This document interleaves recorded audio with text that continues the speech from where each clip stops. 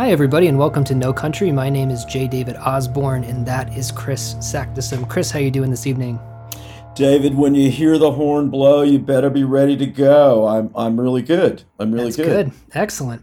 Yeah, over here we had another historic weather event. So we had one back in October with ice that knocked our power out for 9 days. Luckily, this time we did not lose power, but I'm learning the harsh lesson of nature's fury over the past several months. It's making me feel very small and very inadequate. So I'm currently attempting not to go full, doomsday prepper over here, but it makes you think maybe a few cans of beans in the pantry isn't a bad idea.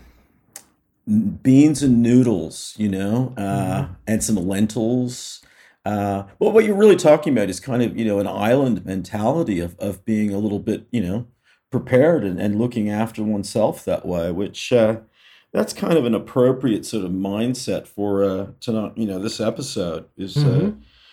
because island mentalities are very interesting, it's easy when you're living on a big continent to forget that continents are islands, That's a good point. Yeah, North America, as a matter of fact, was known as Turtle Island That's uh, right. by the natives. So because it kind of does look like a turtle. That was one of the things when I was teaching children about farming. We would go over several native stories, the Three Sisters, and so on. We would tell them about Sky Mother and Turtle Island, and we would ask them how did they know that North America looked like a turtle, and it would blow their minds. And frankly, it still blows my mind. Well, remember we were talking about, art that can only really be appreciated from the air. It's a very mysterious global phenomenon. Mm-hmm. Mm-hmm. There's some piece of the human puzzle, well, more than a few, I think, but that is one that we're really still missing because it is mysterious. How do you know that, Exactly. Well, Chris, on that note, what are we going to talk about today? Okay, well, I think we are continuing in the direction of a large investigative meditation on the subjects of how individual psychology relates to cultural psychology, cultural presence.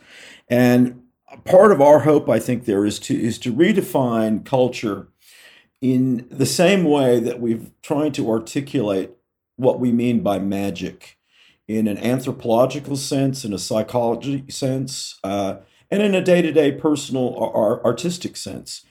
And in our last series, we looked at the concept of the ghostly double, the mysterious stranger, and a sense of hauntedness that we said is particularly characteristic of Western civilization. And there are many ways to sort of look at that. We looked at religious and mythological examples of that. We looked at artistic examples, and we started to explore some ideas of psychology and mental health.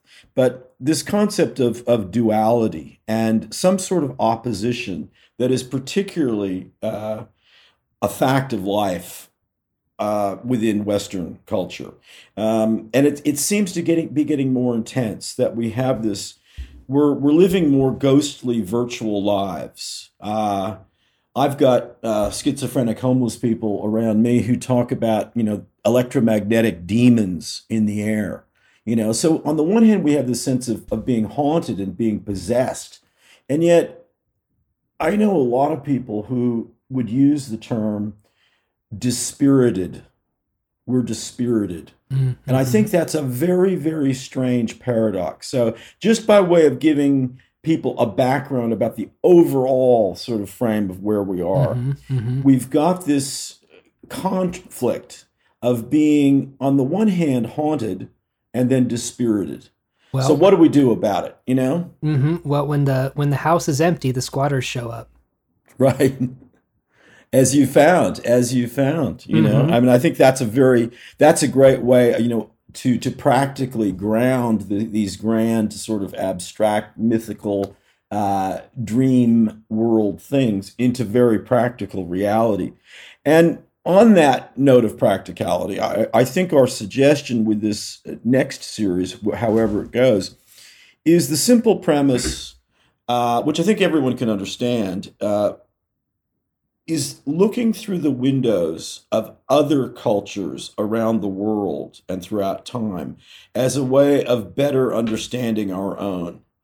I think it's very hard to understand the cultural cargo, the cultural contraband that we carry as individuals when we're embedded within American technological social media society. It's very hard to get a handle on that.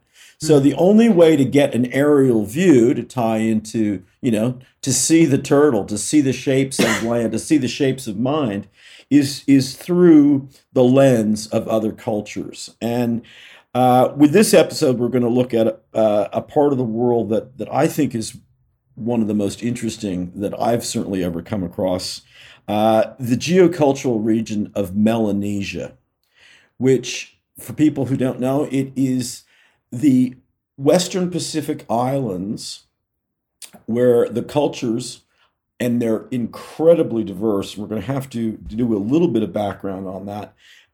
This is the black part of the Pacific, distinct from Polynesians and Micronesians.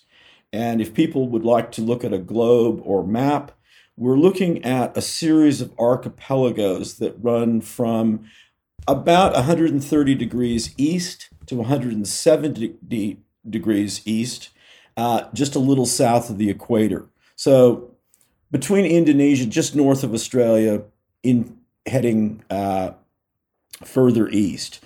And the countries or land masses that we're talking about are the island of New Guinea, which is the world's second largest island after Greenland, the Solomon Island chain, the region of New Caledonia, Vanuatu, and farthest east, Fiji.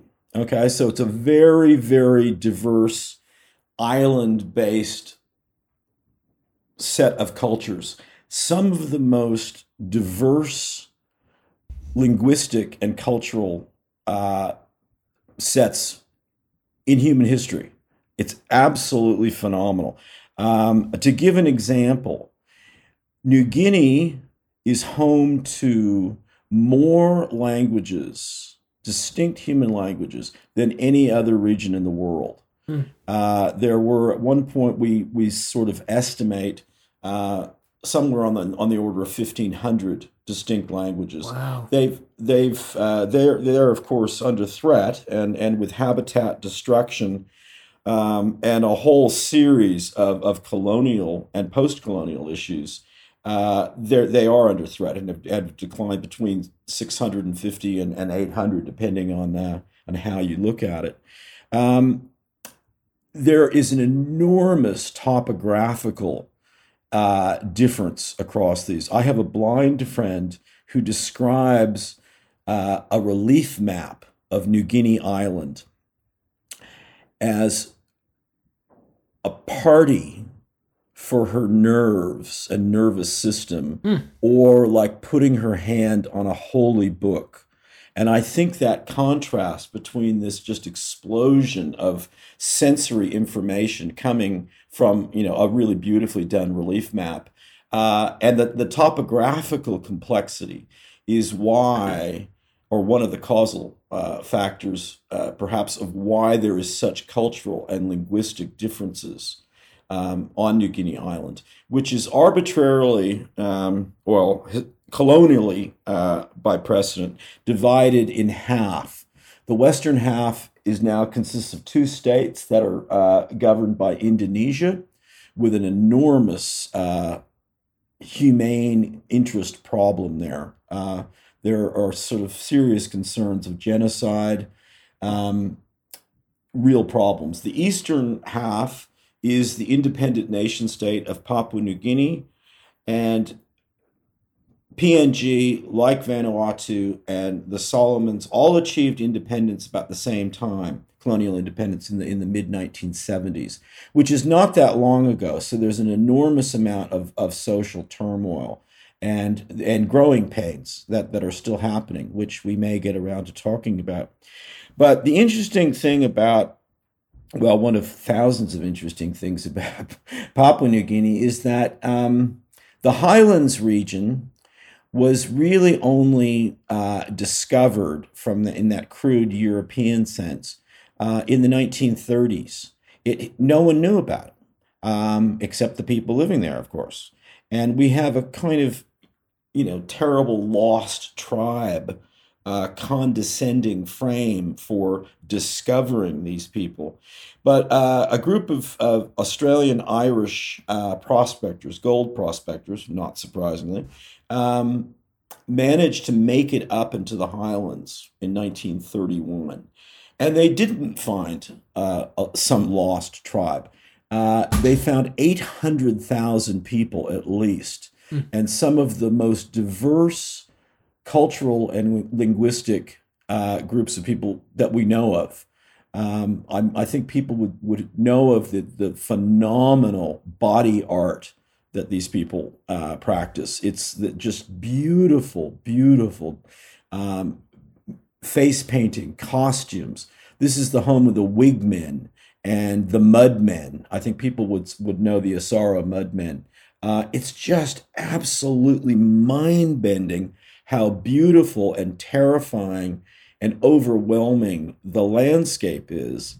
And then to see that absolutely mirrored in the cultural and language complexity of the people who live there. Absolutely stunning. So that's where we're going. It's it's the most adventurous place I've ever been to. And it's haunted and dreamlike and amazing, but not haunted in the same way that we were using that term in terms of Western civilization. And we're going to talk about the idea of cargo cults, which I think a lot of people would have heard about. And unfortunately, what we've heard in the West is a lot of just terrible nonsense, and it needs to be corrected. So one of our tasks with this episode is to change some minds about a phrase that got a lot of attention in the media, sometimes at a very, very crude level. But even at the anthropology level, I think is still misunderstood. But one of the things that I noticed when I went to that part of the world specifically because I was interested in the cargo cult idea. I had studied the ghost dance religion of Native American people, which began just up the road from where I live now in Pyramid Lake. And there are some similarities, but there are a lot of differences.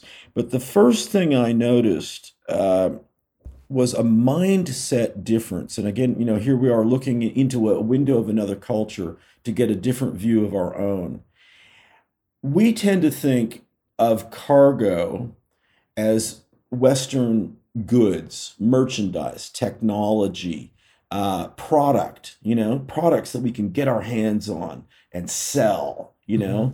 And the idea being that that's what these so-called primitive people want. They want to get more Western stuff, right? Which is really just a brutally simplistic way of thinking about what's going on. And I would put forward the idea that at the core mindset difference is thinking more in terms of verbs rather than nouns. How does that resonate with you? It's great. No, I really love the idea of thinking about something like cargo as a verb rather than a noun. It reminds me of the Deleuzian concept of becoming, of different becomings, right? Desiring machines are always becoming. I don't have a whole ton of time for Deleuze, but that's the first thing that comes to mind. I think that since you're so knowledgeable about this topic, would it be okay if I gave my sort of ignorant idea of what a cargo cult is, which might be less informed than some of our listeners, and then you can kind of correct me and we can go from there? You think that would be helpful? Okay. I think that's a good way to handle it, yeah. So my understanding of a cargo cult is a group of indigenous people unfamiliar with technology who have received packages, usually aerially from airplanes, right? So you Mm-hmm. picture people, a tribal people, they see a big metal bird in the sky. The bird drops a box, and the box is full of food, right? We'll just say it's food for this purpose, right? So they begin to think that they can recreate this magical thing happening by performing various rituals, and those rituals tend to take on a kind of ersatz Western culture look to them, right? So they'll dress like Westerners, and they'll sort of, I don't know, make a car out of, or a gun out of bamboo or something like that, and carry it around in an attempt to mimic culture in the hopes of receiving another package from the metal bird in the sky. That's my basic guy understanding of cargo cults. I think that's very fair in terms of what the general perception would be. And there's certainly, as with every, perception that gets worldwide circulation, there are some elements of reasonableness to that. I'll say reasonableness rather than truth. But I think that's a very fair estimation of what certainly Western media has portrayed the situation as. So if we wanted to package that up, we could say local, native, indigenous ritual practice that mimics, imitates in a magical, creative sense the visible aspects of Western technology. That is very much what where the term cargo cult starts with, because let's not forget that that's a Western phrase. That's not how it's cargo is a pidgin word that is certainly used, but they like a lot of our cults, they don't necessarily think of themselves as having a cult. Mm-hmm, That's not mm-hmm. exactly what they're doing. Right. Um,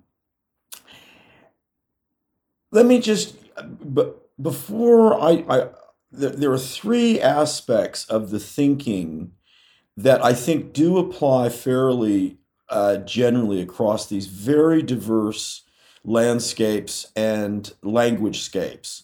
And I just want to touch on those briefly because I think they're interesting anecdotally before we dig a little bit deeper into the idea of cargo. Um, One group of people that I know very well, I'm a citizen of the Solomon Islands, in addition to Australia and America. One of the things that really impressed me about, well, so many, but they were in absolutely vital allies during World War II. And we just simply could not have achieved victory in the Pacific without their involvement.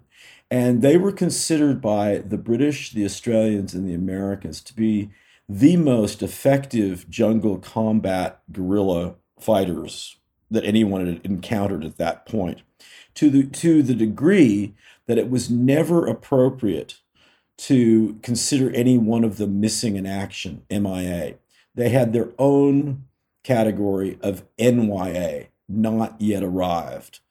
I think we Love may that. have touched about on that. I mean, one of our maybe our first episode, but I find that just so beautiful and moving. It just I had to go Mm-hmm. meet those people, and then I found out one of the deep cultural beliefs, which they do apply to military strategy, but it's kind of a deeper, all pervasive idea of life, and it can be summarized in English as no fortress, no siege.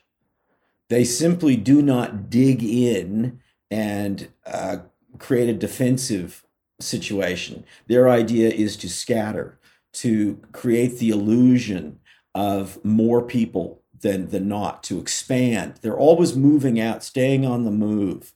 And it's kind of a personal philosophy that you can see throughout the culture. And I think it's it's one of the, given how diverse this range of people are, we're talking about several million across the whole Melanesian geocultural region.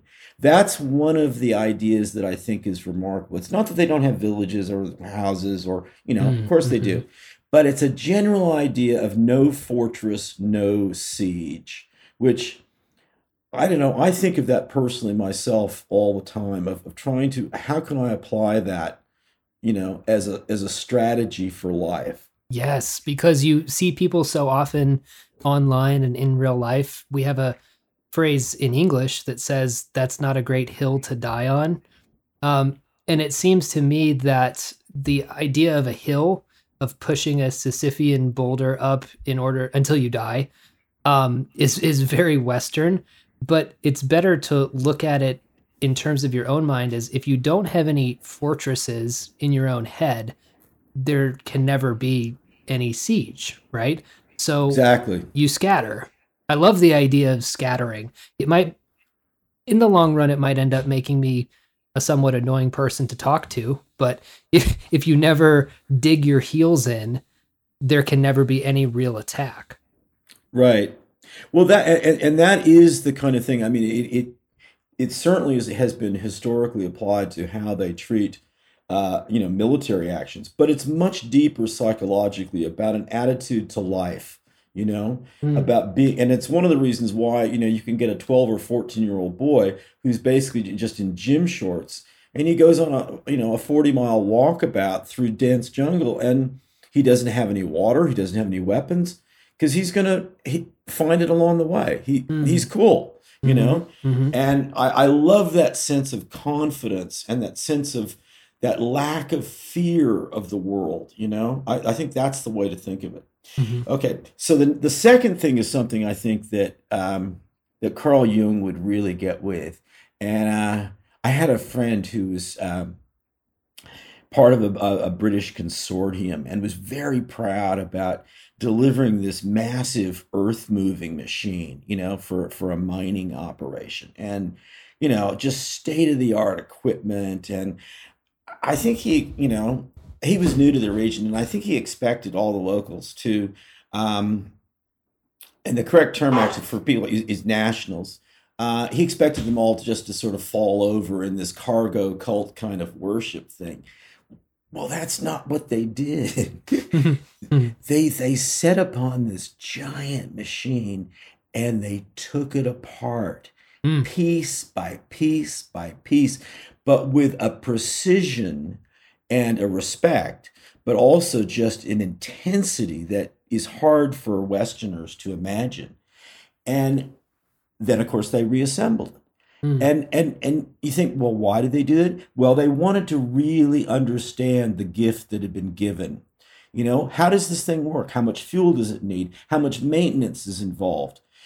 But at the same time, when he asked them why, they said, well, we need to build ourselves into the machine. We need to build our magic and our culture into it. And, Jung was always about that idea about we need to engage with the world. We can't just be the passive recipients of it. We can't just be passengers. We got to be more in terms of stowaways within it or pilots, mm-hmm, mm-hmm. And I think that's a beautiful idea of dismantling something to understand it in a practical, engineering sense, but Yeah. also that deeper idea of magic in a very practical way. And I think that is one of the ways that you and I use the term magic. Mm-hmm. The third mindset idea is lovely because if you've been to the region, it's a story that it's like a bar joke, but it's true. It happens all the time.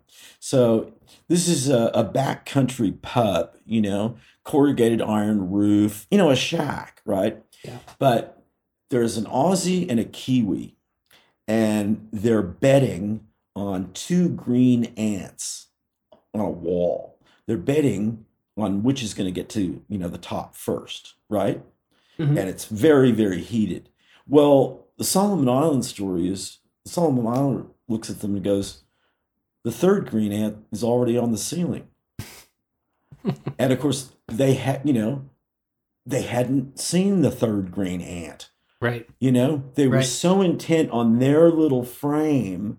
And that is one of the things that just so fascinates me and it just cheers me and inspires me about people from this region is because their attentiveness, their alertness to life is another form of intelligence that we just don't have a real grasp of, you know? Mm-hmm, So mm-hmm, mm-hmm.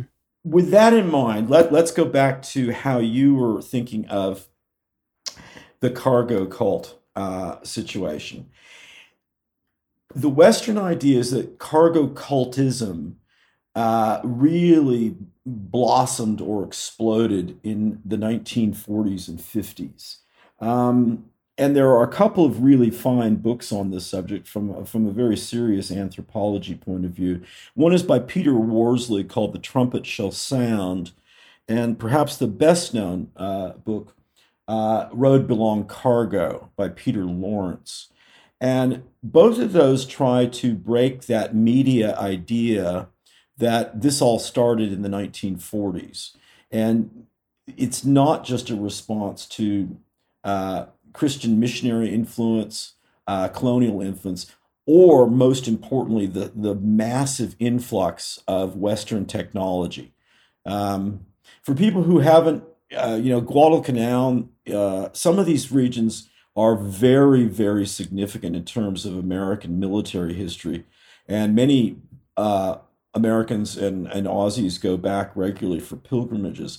But the bombardment and the barbarism of the war in that part of the world is just phenomenal. Not that it wasn't in Europe, but my word, it was intense. And some people there had never seen an airplane, before. Mm-hmm. And suddenly, there's this onslaught, and all of these things do appear out of the sky or out of, huge military transport ships. But the Western perspective that this was all driven really by World War II is, I think, much more a factor of we just simply didn't know about these people much before then. Right. And they didn't know about us. Mm-hmm. And the Peter Lawrence book does show, with some interesting examples, of how the idea of cargo, well, first of all, it's a world culture idea. I mean, you look at a large sections of the Bible, and I think there's a lot of cargo cultism going on there. Interesting. But island people get visited. These islands had, well before World War II, they had been visited by Europeans. The Spanish misplaced the entire Solomon Island archipelago for 200 years. Malaysian traders, Thai, Indonesian traders, and pirates had visited for a long time. The Chinese had a huge ongoing input for 500 years, looking for sea cucumber and sandalwood primarily. So island people get visited. There is that sense of cargo. And cargo, going back to this idea of a verb rather than product, it's pretty important in terms of trading and intermarriage, right? It can be, it's obviously connected with war, and these are what we mean by the cannibal islands. There's no question about that, headhunters and cannibals. But trading and that process of cargo rather than product is really, really, essential.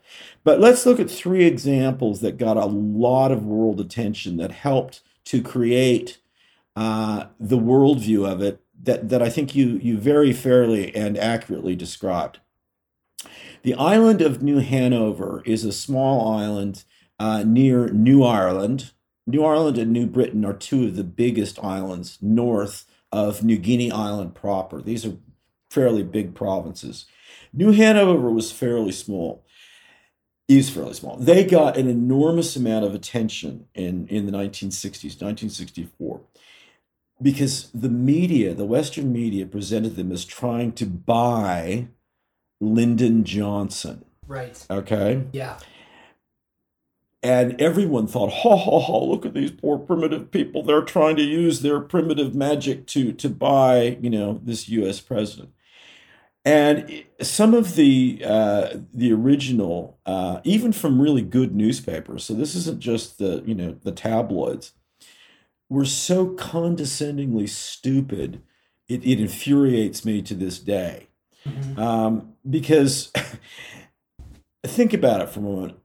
They were trying to buy Lyndon Johnson. No, they were reaching out to the most powerful person they had learned of in the world. They were trying to establish a relationship with the United States as opposed to the immediate neighbors of Indonesia and Australia. They were trying to, you know, reach forward on a global scale to be part of the world that they had now realized what was going on. Hmm. So I think about that a lot, and I thought about that a lot years later when I was had settled in Australia, and I was involved in getting the Clintons to come to Melbourne to $10,000 a plate dinners. I think I'd You rather know, hang out with the cannibals and headhunters. oh man, I gotta tell you, yes, yes, absolutely. But think about it. I mean, what were we trying to do? Rent the Clintons, buy the Clintons. Right, I mean, right. what's a keynote speaker? You pay someone a fee. I mean, that's the idea that the people of New Hanover were somehow in some weird superstitious way trying to use their magic to create a relationship with Lyndon Johnson. Well, that's just a wrong definition of magic. I mean, I think Hmm. what they were doing was very sensible, and it did get people aware of them. I mean, no one had heard of that in the West. Hmm. A Hmm. lot of people living not that far away in Australia didn't know anything about it. So I think that's a really good example of how a kind of behavior that's seen from another point of view. It's always easy to see somebody else's magic and superstitions in a negative light, and then you don't see your own, Hmm. right? Right. Um, It also seems to me to have an element of tricksterism to it too. So they're torn between Indonesia and Australia on the other end. yes. Uh huh. So to me, it would look like by attempting to sort of purchase the favor of Lyndon Johnson, because the goal at the end of the day, right, is for them to have, instead of Indonesia or Australia rule over them, it would be the United States or Lyndon Johnson, right? Would that be the idea, or at least have our favor? I guess would be a better way of putting Yeah, it. to get within the American sphere of influence, to have that be the Yeah. alignment. Right. Right. Um, So what is that if not a middle finger to their current occupiers? Was there an element of that to it? oh, absolutely. I mean, these are enormously clever people, and getting access to a gigantic machine of media and power that they had really just been exposed to, and I think it was an enormously successful. They got world headlines. They really, in every way, it was a beautiful trickster gesture, and, Hmm. and immensely successful. So I mean, the idea that a sort of savage stupidity, well, the people who were savage and stupid were, the media people presenting it in that light, because I think it was phenomenal. And Well, all I gotta say is the more things change, the more they stay the same. yes, absolutely, absolutely. Well, here's another example to think, and this underlying, the success of that, I think, is a different approach to how magic, religion, culture, and politics all mingles. They don't have these nice compartments. They see things as, really in a terms of a continuum, Yeah. called Yeah. life. Right. There was a cargo prophet who, and I just love this story. He was sort of 50-ish. Wasn't entirely sure what year he was born, but a good looking man, very capable, a shaman, chief, economic leader, the hub of a community. So the Western people have this idea of, well, we're gonna take him to Brisbane in Australia, and take him to factories and hospitals and show him that, where this stuff comes from, that it's not made by magic. And so, they take him on this tour, and he's very polite the whole time. He does show, some real interest and surprise. And but they keep saying, see, this isn't magic. And he had a pretty good command of English. And at one great function, he said, I don't think you understand what we mean by magic. And they have a whole range of words for magic. And it was just like such a beautiful, moment. And here are all these crestfallen municipal leaders and civic dignitaries and state officials and politicians. Right. And he just shows them up entirely, but it gets even better. So it's time for the tour to end. They're going to return him back to his rural, remote village community, and they say, look, we want you to have some gifts. Please choose what of our great magic that will impress your people. So here are the three things he chooses, okay? Yep. And think of this in the light of what a Western political leader or celebrity, how they would think. The first thing he chose was a beautiful titanium steel, but old-fashioned ripsaw, like a two-man lumberjack sort of thing, because he wanted to use that with his son. And everyone goes, well, why don't you want a chainsaw? Well, the attitude is, well, chainsaws need, fuel.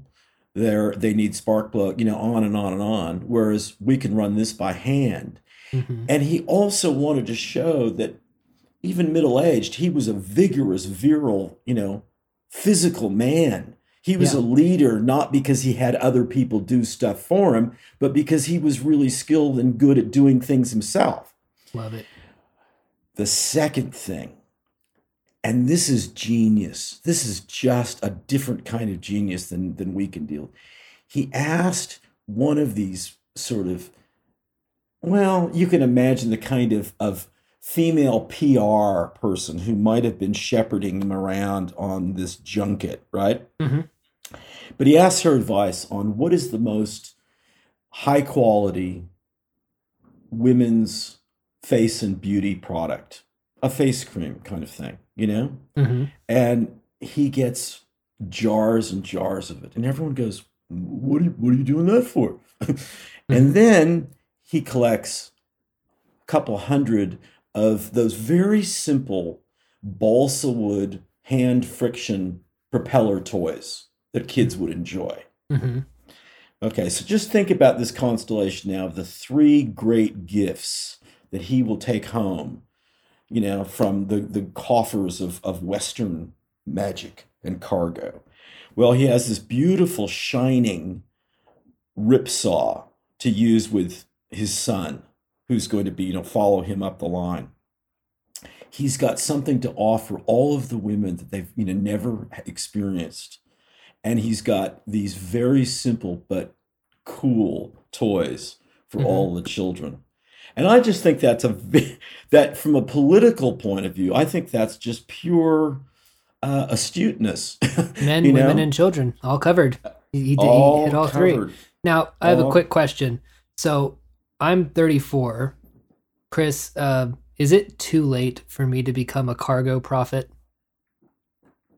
I think that's one of the ways I think of you as. I think that you're a cargo prophet of Oklahoma. I'll take it. Thank you. And you're revising our ideas of cargo magic in a very, very positive, way. I think that listen, you've got it going on. I think that we can definitely put forward that idea, the cargo prophet of Oklahoma. I'll get that on my tombstone. That's going to be great. No, that's an awesome story, though, because it also seems to me that it's covering... So the saw is functional. The makeup is appearance-based, right? It's cosmetic, aesthetic, right? So there's function, aesthetic, and then play, right? Yes. So Yes. that's another three ways of looking at that, and they all make sense within the context of the place that he's taking them back to. And I think that it's another great, I'm not sure in this case trickster would be the right word, but it's a great subversion of what, the Western people probably, thought that that he was going to pick, or that he was, that they were doing him some kind of grand favor, right? Because when you offer people a gift, it almost seems in the West that if it's functional, it's a little bit of a letdown. We want a Rolex that has, four different that can, tell you what day it is, and also, the temperature in the Atlantic Ocean or something like that, which is functional in name only but has no real purpose. So the kind of the functional, and then the very functionally aesthetic, and then the kind of play aspect, it feels to me to be a kind of I don't know, just sort of a finger in the eye of everything that the West thought that it was at that time. And still is, I mean, Yeah. what his hosts believed mistakenly that he was going to choose, electronic goods, radios, televisions, it's another Black Friday sale, Yeah. Yeah. come to Best Buy and get this and that, and it's the thing that is hated, or is the need for, batteries not included. You're hooked. Mm-hmm. They were onto this idea of, inbuilt obsolescence, endless need for new parts, there's an update waiting to be installed. It's like, no, we want self-contained thing. And when you think about it, I mean, the West used to be like that. A pickup truck used to last 10, 12, 15 years. Mm-hmm. We Mm-hmm. weren't always upgrading. I got three things to upgrade today, Yeah. Right. and I'm going to get three or four more tomorrow. It just goes on and on and on. And without all of the experience with Western capitalism, which is another kind of cargo cultism, Mm-hmm. they saw through the whole scam, you Mm-hmm. know? Mm-hmm. And I think that's really, a cultural expression of collective intelligence that we are still kind of applauding ourselves for, if we are on top of that at all, which is, I think, very questionable. When you say that Western culture and capitalism is its own cargo cult, I can't help but think of some of the things that people in Western society will say, um, particularly if they're trying to, it's a very fraught term, but we'll just go with it. They're trying to virtue signal to a specific group. Hmm. Um, for example, if I were to, let's say, be a Republican, and I'm on the right of things, right? And I say that we need to respect our troops, and we have to be a patriot, right? And we salute the flag. Like, what is that if not performing a ritual for cargo, right? Hmm. I mean, we think that there's something funny or different about, a black island person carrying a bamboo gun, when we worship at the altar of a piece of fabric in hopes that we won't be fired or thrown in jail. So there's more similarities than we might realize at first. Well, I think that's where the condescension begins. It's a denial of just the fact that there is similarities. I mean, they're really very, very similar, and then we fear that we're not doing cargo cultism well, and I think that is really more the truth. But here's a good way to, moving from New Guinea a little bit east to the nation state of Vanuatu, which was formerly the New Hebrides. The southernmost island is Tana, which has a fantastic volcano on it called Yasser. Uh, the village at the base of this volcano is called Sulphur Bay, which is the world heart of the John Frum cult, which is probably the most famous. It's been, filmed on the BBC. It's been in the National Geographic many times. When you talk about people marching with bamboo rifles, and the men have USA painted on their backs. There are bamboo airplanes. Um, it's the heart of all of that symbolism, and they do it beautifully. It's really, it's amazing artwork, really. Mm-hmm. And it's easy for the Western media to go, "Oh, look at these, these natives, Mm-hmm. Mm-hmm. Well, I spoke to one of the guys who's just, he wasn't, I don't know, I guess he was about 10, 15 years older than I was. And so uh, he said something so sharp that I just thought, we were looking at this beautiful vine and bamboo radio tower, Mm-hmm. and a Mm-hmm. landing strip, for the ghost planes of Western cargo. And he said, in your churches, your Christian churches, there are crosses, aren't there? And I said, yes, there are. Yes. And you've seen them, yeah, the missionaries. He said, do you think that is the real cross that Christ was crucified on? You know, they're Mm-hmm. symbols. They're Right. magical symbols that people connect with. And the marching, the idea of marching, supposedly like the soldiers that they remember from, seeing in World War II. Well, marching is a way of bringing people together. Yeah. It's Right. a collective physical activity that gets people on the same page. And their focus on their symbol is a red cross. And the Western people made a big deal about, well, that's, you've got the syncretic Christianity symbol, and you've got the red of the red, white, and blue, and you've got all. Well, I'm here to tell you, I got brought back to life in a Red Cross tent. The Red Cross. Where did that come from? The Red Crosses are that isn't even really that magical or creative an idea. They're looking at a great symbol that made real sense. If that was one of the key symbols that they really liked. Mm-hmm. The Red Cross people were good. Yeah. And then everyone goes, well, why do they paint USA on, Well, I think that's a lot cooler than being 12,000 miles from Los Angeles out in the middle of gorgeous jungle that is under threat from mining and timber interests. Mm-hmm. And to see some kid who is quite capable of surviving on his own, really entirely, and he's got a cap that says straight out of Compton, Yeah. Yeah. I mean that's American colonialism and imperialism and capitalism at its worst, it seems to me, and it's still happening. Mm-hmm. So I think people who talk about colonialism is sort of, something in the past. We're still doing it. Our whole onslaught of American entertainment products and media, and America being the greatest and only, civilization Mm-hmm. in the world today. Well, if you get that message hammered into you, you're going to use historical cultural magic to try to cope with that, to try to navigate that world. And I think that instead of seeing these things in terms of primitive superstition, which I absolutely resist, I think it's cultural genius. Yeah, I would agree with that.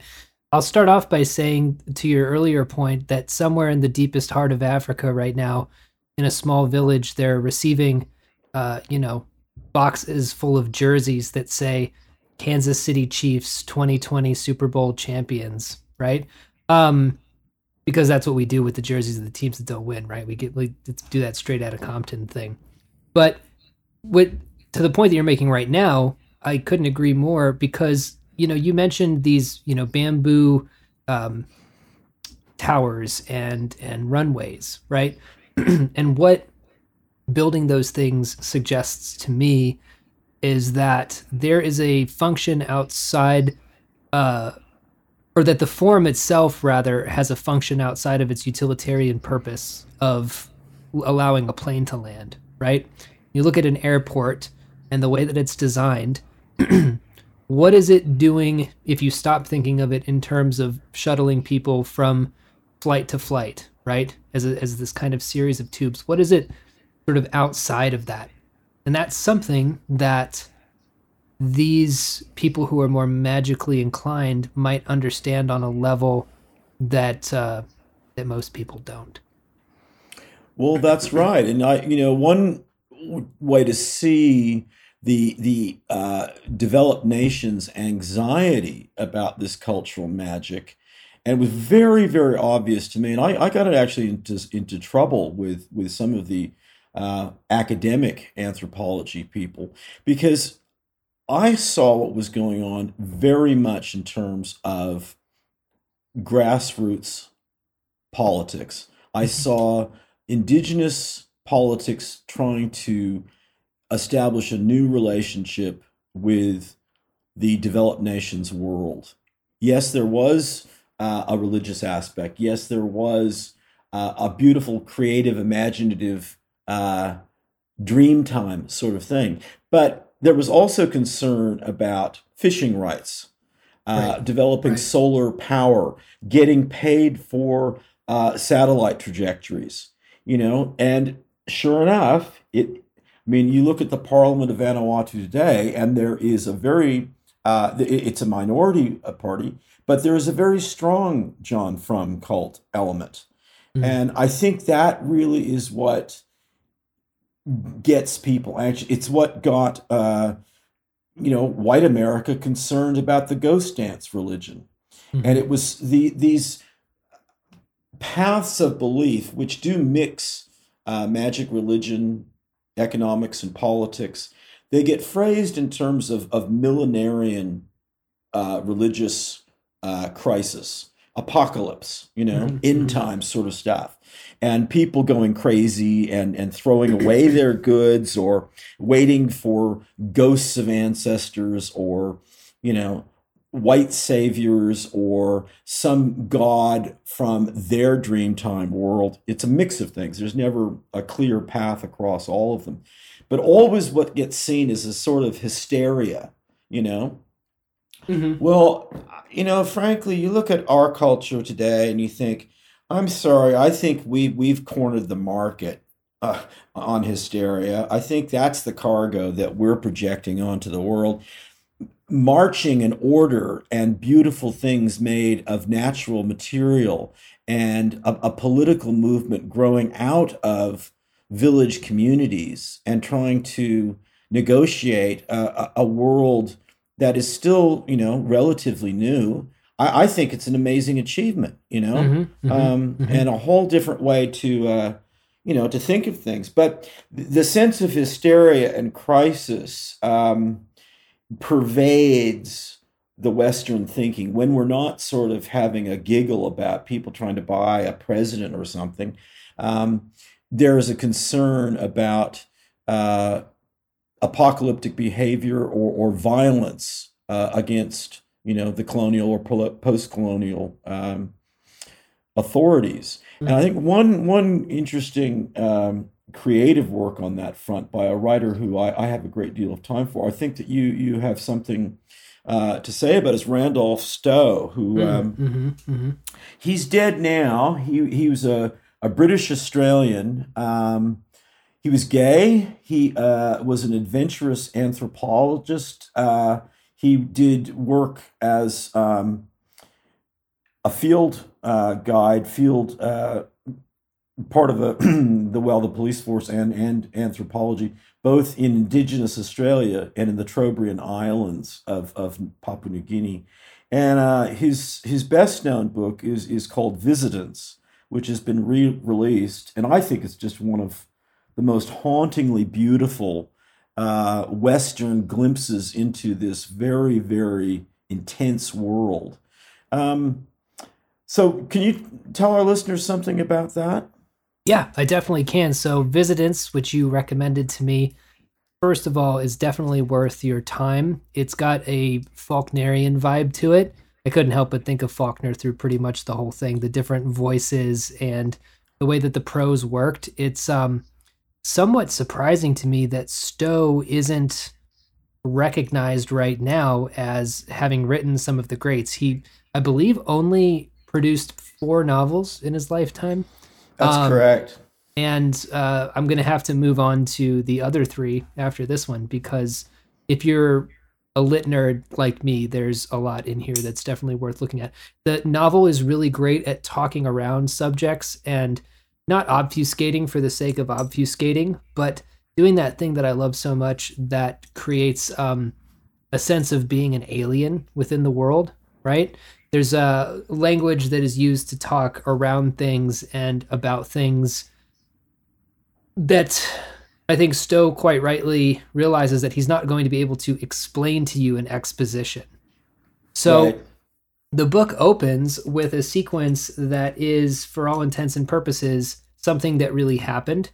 We got to be careful with the word true, right?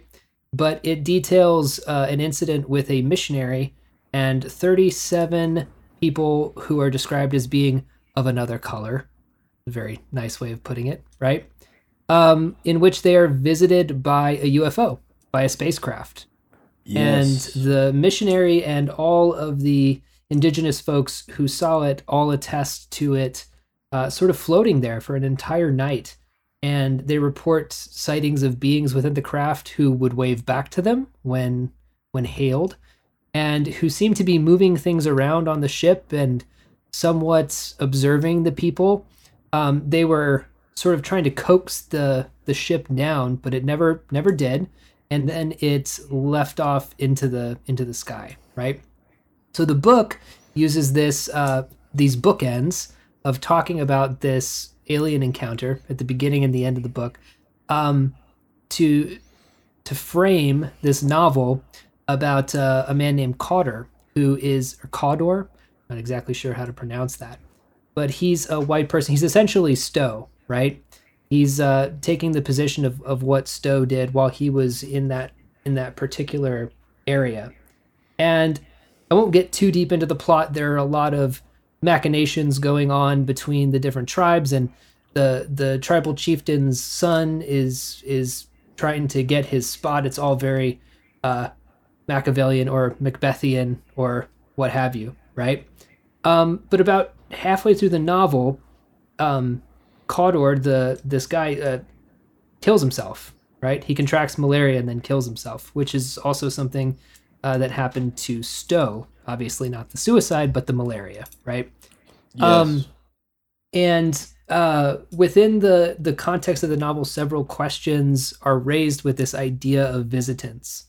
And the framing of the alien invader is very on the nose. It wouldn't, take a discerning listener very long to sort of understand what Stowe is getting at with that. But the question of visiting and visitancy and transience as a soul, as a person, becomes more and more evident as you read the book. So it's definitely the best one that I've read this year. And I'm going to read it again. It might end up sort of becoming a top book for me. It was a real gem that I just had no idea existed. So thanks for that. Oh, I'm really glad you connected with it. It cost him a great deal. He did not commit suicide, but he did return to England, having had a nervous breakdown, and really never lived again in Australia. His career as a writer began very, very early. He had when he was only about 24, 25, had been a field officer in the Northern Territory in Australia, and that first book was To the Islands, which I think is still one of the finest books by a young writer, the first novel. When you think about American first novel, it's just like, a coming of age. It's just, please, no. Yeah, it's almost always coming of age, isn't it? It's like, and there's just nothing. If I can go on a brief rant, because I am an editor and I see a lot of coming of age books. And by the way, if you've written one, please don't be shy, hit me up. But you read all these coming of age books, and unfortunately, you tend to find out that there's just not a ton to say. You know what I mean? Youth and naivety are great characteristics to have to tackle really big, difficult subjects, right? Because just about as much as everybody else, you just know that you don't know, right? So it allows you this space to really get wild and crazy with it. Once you get sort of older and more set in your ways, that's when people want to do their ambitious projects. But at that point, they become too explainy. I don't like that. And this book is not very explainy at all. He wrote it in 1959, which is when it's based. Wrote most of it at that point and in the following 10 years, and then sat on it for another 10 years until it was published in 1979. So it's a book of great power for a lot of reasons, but I do think that his perspective as somebody who is curious rather than confident is one of the major aspects of that.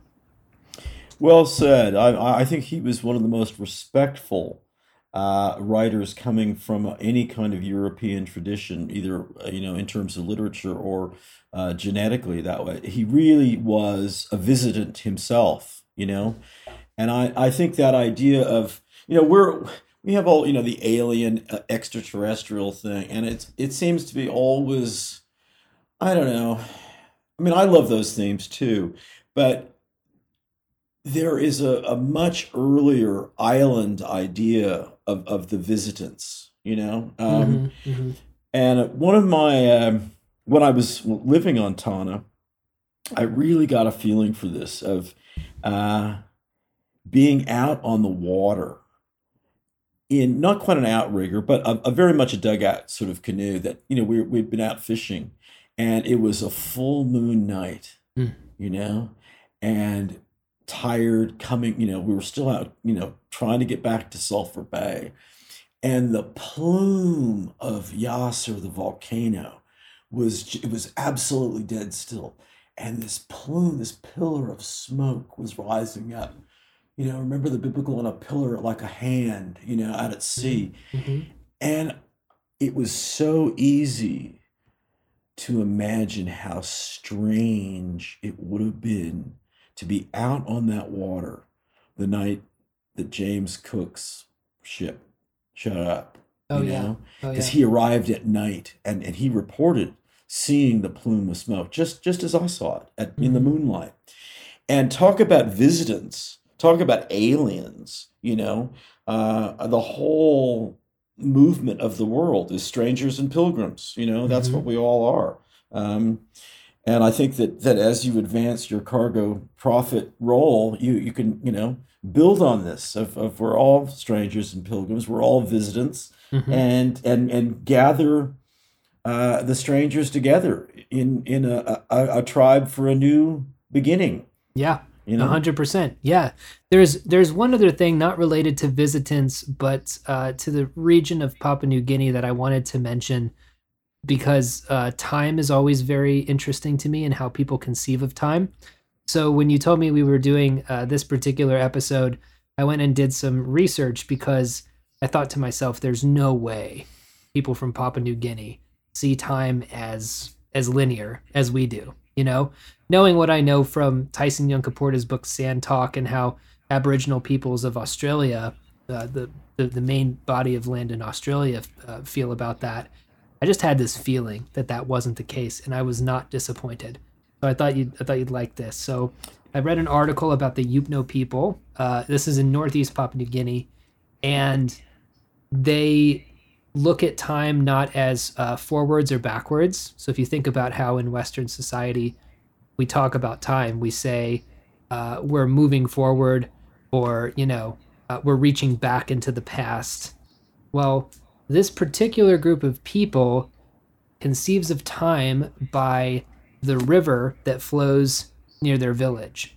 So they consider the source of the river, which is uphill, to be the future, and sort of downhill as being the past.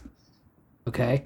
And then the geographical stuff doesn't stop there, because when they're in their homes, the past is wherever the door is. And then the future is sort of anywhere else. So in order to put their language into different tenses, it depends on where they're gesturing with relation to themselves. And it gets very tricky because that river that acts as everybody's understanding of how time works actually has a bend in it. So at a certain point, time kind of kinks up. And you would think that if you were up at that furthest most point where that river bends, it would be very hard to tell what is the past and what is the future. And I think that it's very important to sit with concepts like this. This isn't, college dorm room bong rip type of stuff.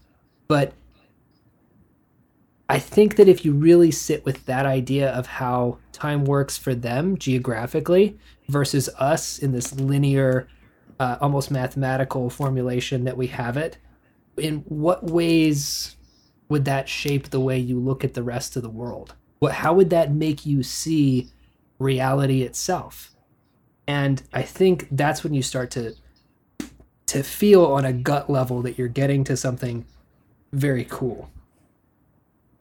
Right, right. Well, to think of the river idea, I encourage people to investigate the Sepik River, which is one of the world's greatest rivers. It is a phenomenal meandering thing. It naturally looks like a snake from the air, and it plumes out silt 60 miles into the Bismarck Sea.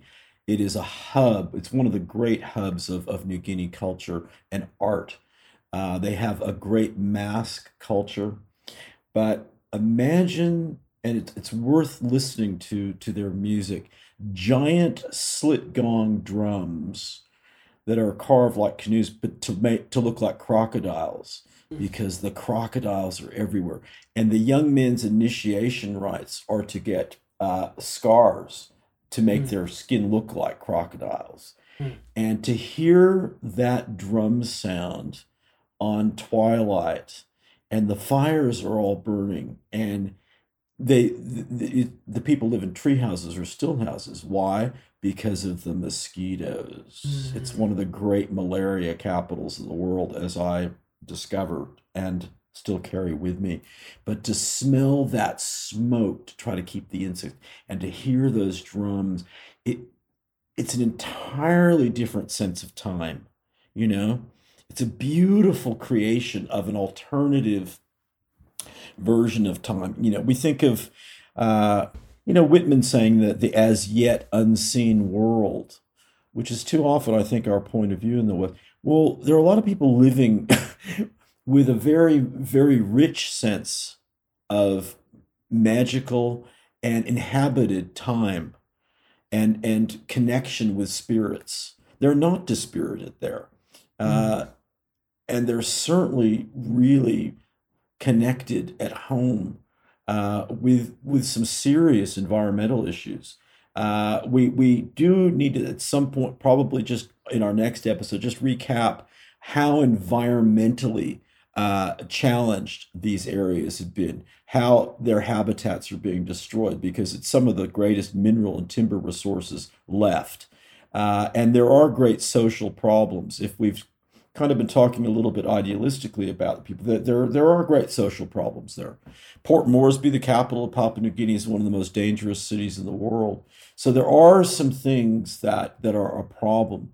But speaking of that river and time thing, one of the things that's still in my mind, it was so beautiful. There was a boy, he might have been 11, not a junior high kid in American sense. He was still an elementary school boy in that way, if he, went to school. And the Sepik River is daunting. Well, he headed across it in this dugout canoe in a perfect straight line with it was so beautiful. It was, the geometry of that was just astonishing to me. And I see it in my mind's eye right now, at home in the world, Yeah, that's perfect, I think. I do too. Well, thank you to people for listening to this. It is this part of the world, these cultures are some of the most exciting things that have ever happened to me. They're the subject of a big work that I've been, struggling with for, many, many years. But I just find the magic that I found there so inspiring. And for a moment, I felt like I got a glimpse not just of myself in an individual psyche sense, but of the culture that I carry, the cargo that I carry, And that's what we hope to get more access to. Because if you don't know you're carrying something, how can you change it?